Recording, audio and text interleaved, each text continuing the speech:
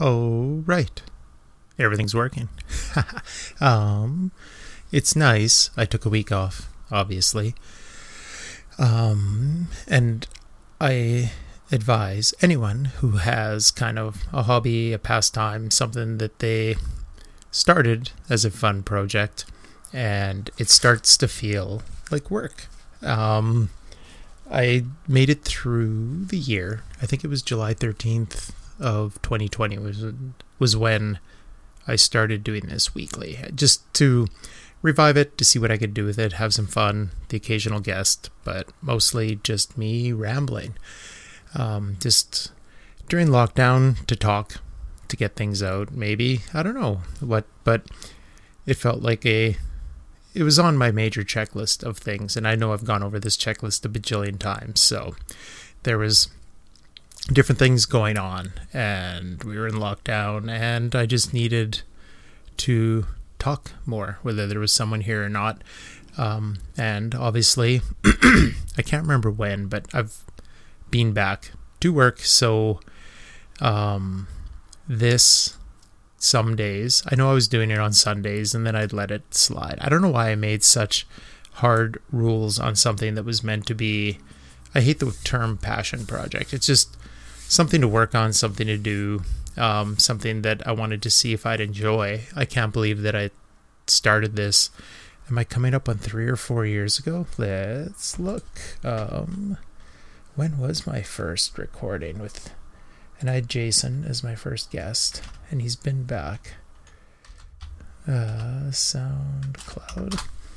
Let's see here. But yeah, I don't believe in having your hobbies become like work. I've learned that because work feels like work, and those lying assholes who say that their career is their end all be all. I'm just grumpy because what's going on?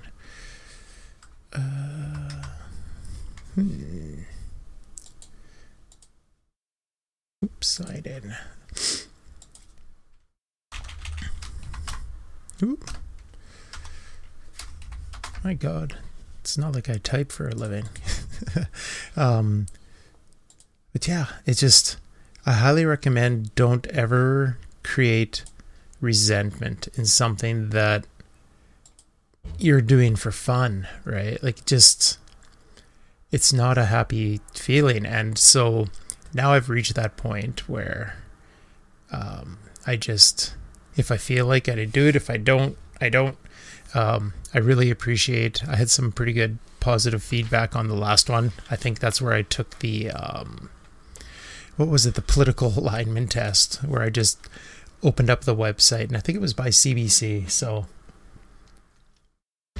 for as much as you trust media, but in Canada, I think that's the one that's funded by taxpayer dollars. So I think they're probably a little more even keel than your Fox Newses or whatever in the States, right?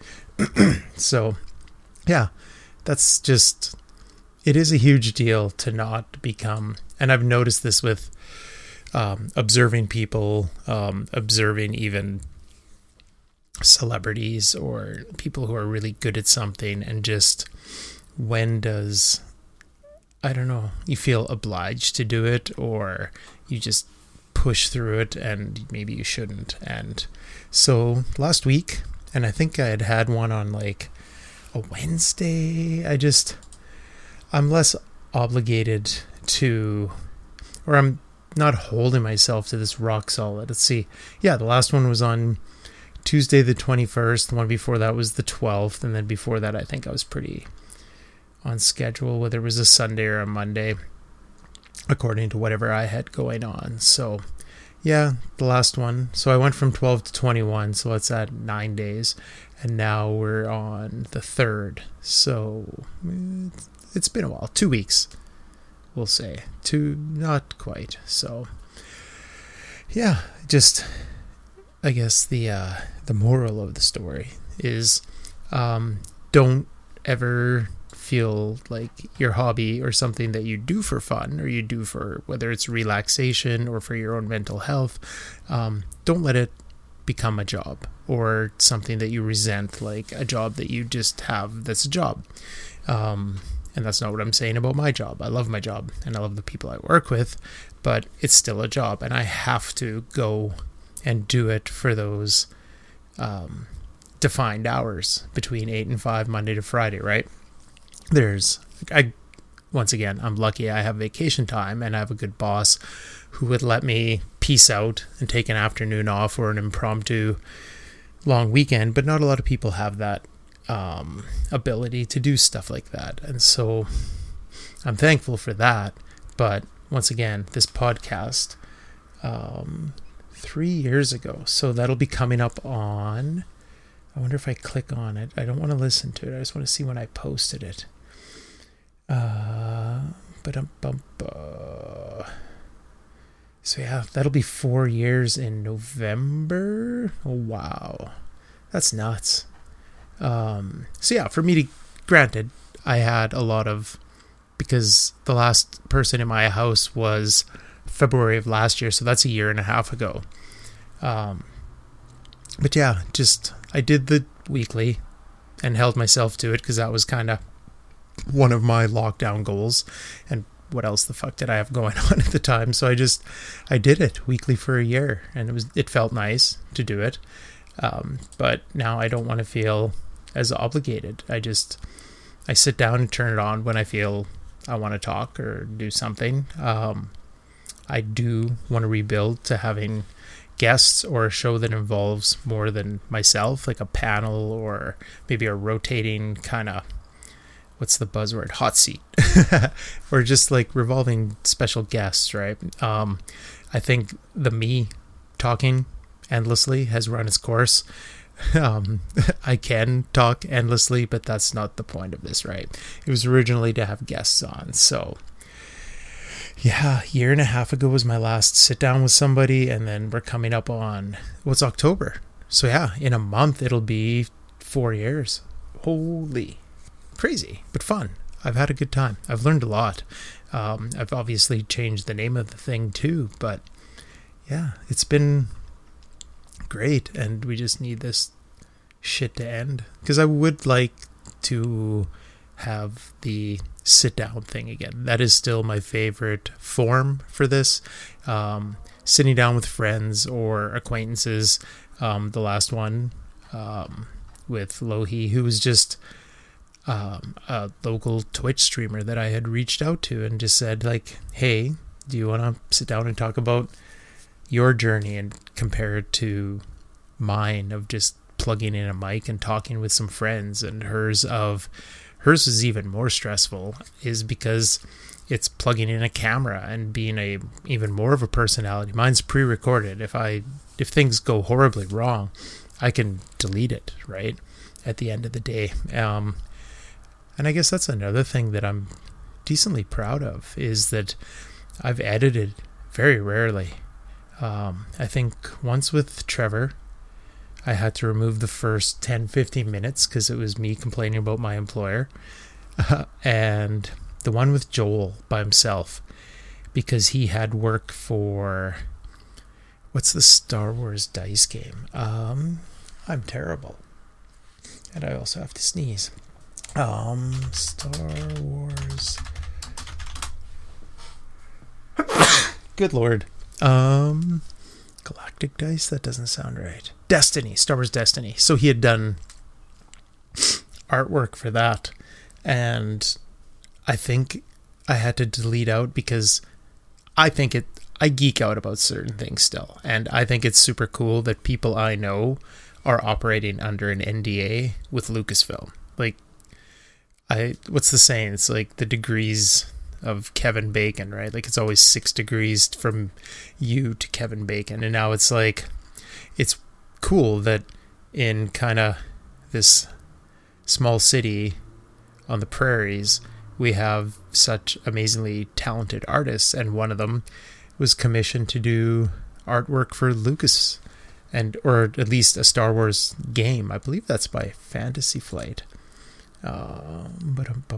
Yeah, Destiny Fantasy Flight. So they really pumped out a lot of Star Wars stuff because they have the RPG system with all the different dice. They have, I believe, Imperial Assault is them, which is awesome. That's kind of the miniatures combat that you can also do a campaign or just single battles. X-Wing, which is the space battles. That's super fun. That's a small ship space battles. I've never played Rebellion. And then there's the bigger version of, because X-Wing's the small ships, and then there's a version that's the giant ships. But anyways, when you pay for the license of a property, go fucking nuts, right? His Destiny is half cards, half dice. So there's some, I'm assuming that's to create some randomness to not just having a kind of Magic the Gathering style card game. I also think they had, maybe it was them, maybe it wasn't, that had the, like a living card game also. Let's look that up. Star Wars living card game. Fantasy Flight, yeah. And I think that one's out of print or done. I could be wrong. I think they, and Netrunner, that was one of the ones. But I think they discontinued a bunch of the living card games, which I'm a bigger fan of. I like that when they, because card games, rarity schemes, now that I'm an adult, I didn't realize it as a kid. And so it's so nuts that when you're buying, like when I was young, I remember the first year that Upper Deck made baseball cards, like the first year. I think they're kind of the premier company. Maybe I'm wrong. But when I was a kid, it was like O-Pee-Chee, Flair, and then there was, what were the ugly silver ones for basketball? Hoops? No. Good Lord, I'm typing a lot lately. NBA basketball cards. I believe that would be 80s. I can't remember. But yeah, I remember the first year that, and even back then, I don't know, there might have been an underlying rarity scheme. Let's slow down. And so, yeah, NBA Hoops. I swear that's the name of it. Let's click images. And so I didn't get it at the time. Yeah, 1990-91 Hoops, Michael Jordan, $14.99. Yeah, so Hoops was kind of the preeminent basketball card company, I guess. Let's click on the Gretzky rookie card. Who is there a back to it? There is. And so it's the 18th card. It has French. O-Pee-Chee. So 1979 O-Pee-Chee. Yeah. O-Pee-Chee, Flair. Those are the old school ones. That was like the wax packaging with the horrific gum inside. I've completely lost where I'm going. Oh, rarity schemes.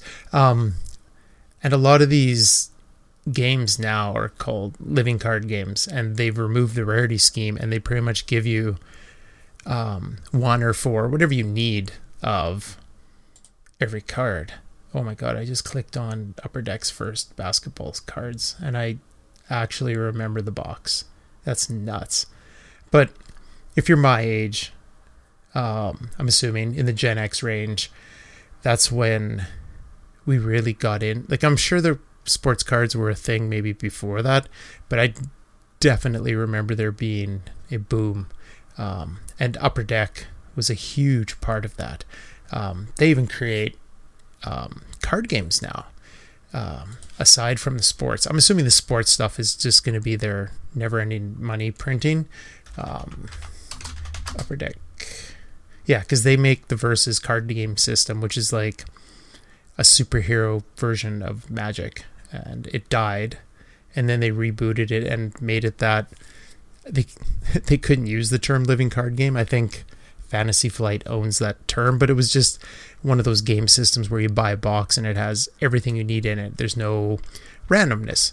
And like I was saying, when I was a kid, I didn't understand rarity scheme, and so Upper Deck baseball, and I still remember because I would buy packs and packs, and then all of a sudden there was this Jose Canseco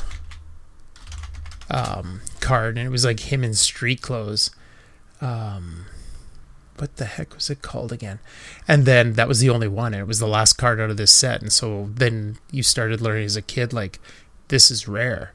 Because I just assumed when they printed, they would print like 100 Gretzky's, 100 Paul Coffey's, 100 Grant Fuhr, 100, like all the different players at the time. I'm dumb. And so I don't know what year, or maybe if there was always, you would have to assume that it was a marketing tool, right? And so every year there would be these kind of fancier ones, and Upper Deck to me was the first time I noticed where there was Dream Team, I can't remember the name of it, but yeah, he was the only one in that one first set that they did. Baseball, Jose Canseco, it was Dream something, I swear. I like how I've hit record and then I'll choose to babble. But yeah, it was like people in street clothes and stuff, and then it was pretty much, there it is. The Dream Team, yeah. And this would have been coined before the basketball team.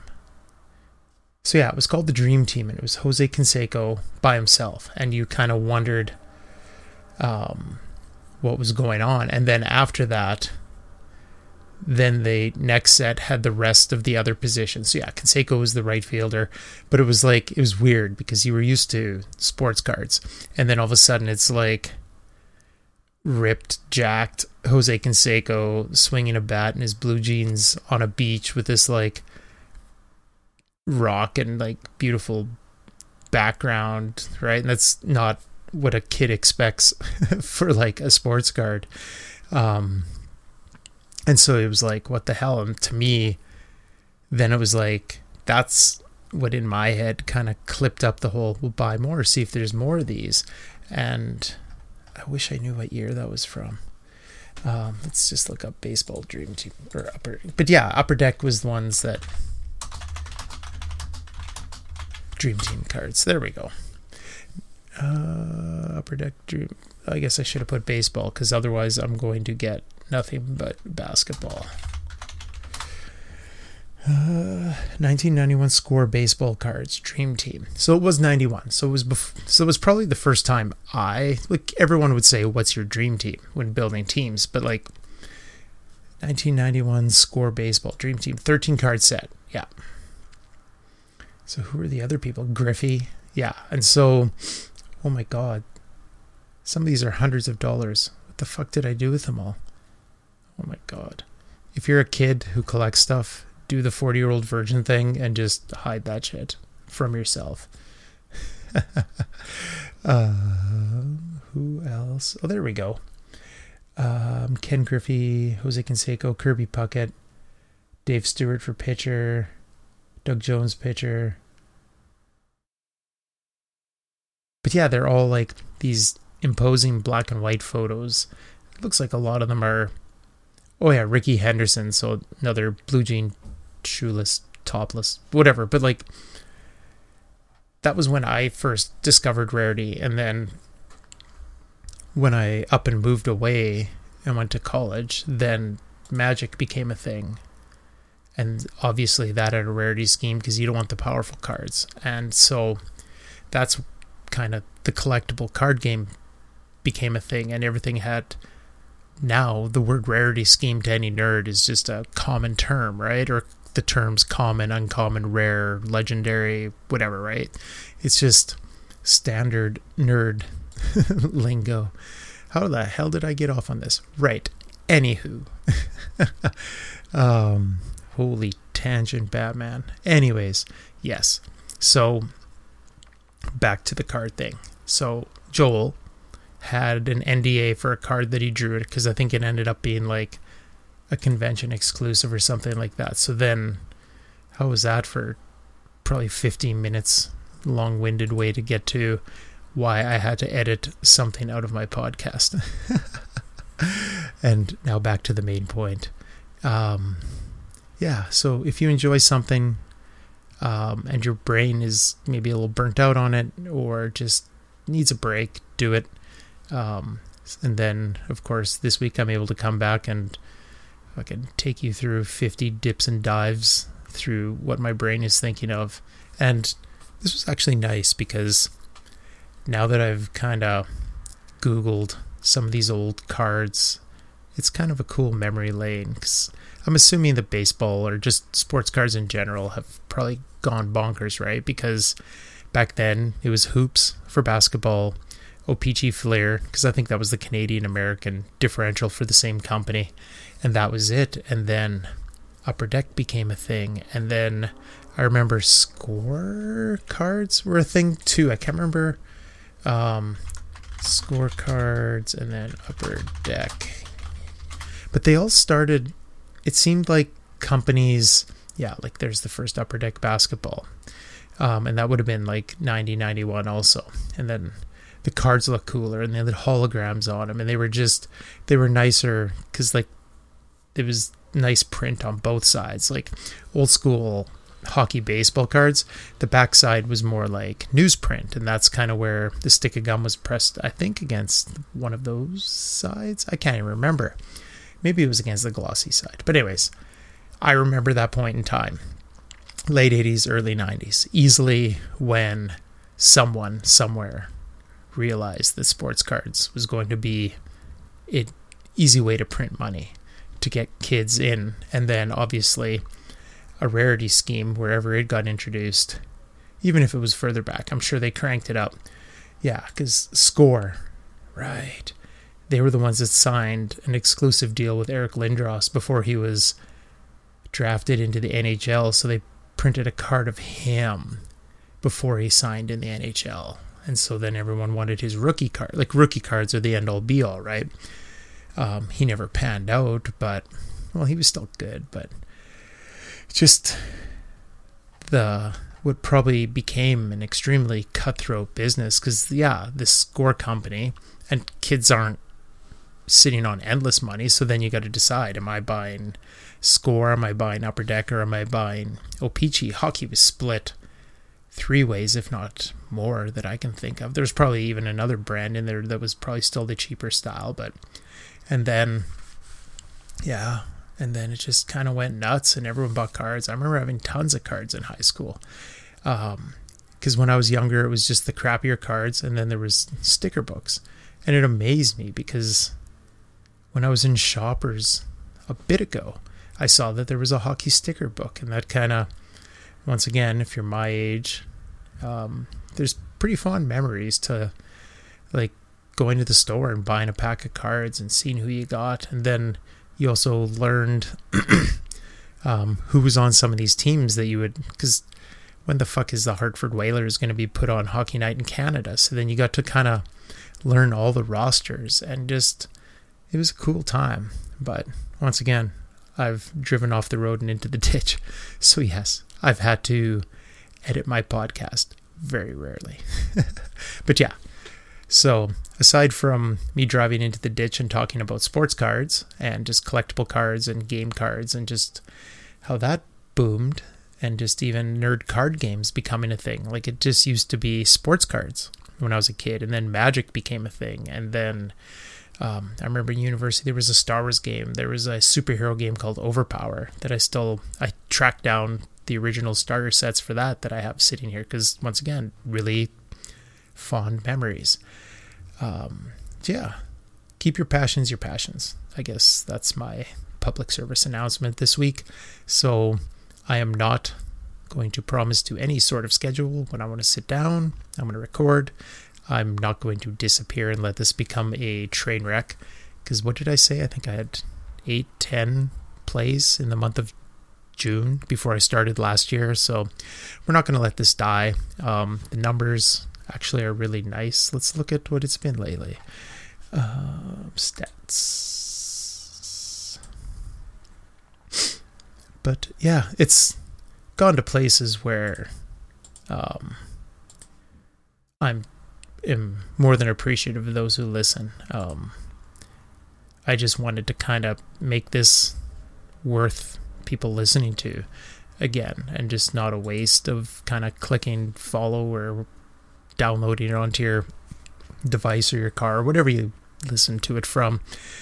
I think I saw Facebook now has a way to play podcasts through that too, so that might even, that reminds me, I gotta sign up for that now. So yeah, I should have recorded in the last few days. 592 plays in the month of September, and that was only off of 3 episodes, and the high before that was 490. So, and I'm already at 100, oh my god, 113 this month in 3 days. So I don't know what algorithm they're going by. I'm thankful to those who've ever heard me and not shut it off immediately and given me a chance, and then even signed up to come back. It's much appreciated. So yeah, don't hate your hobbies. And I'll chat with you later.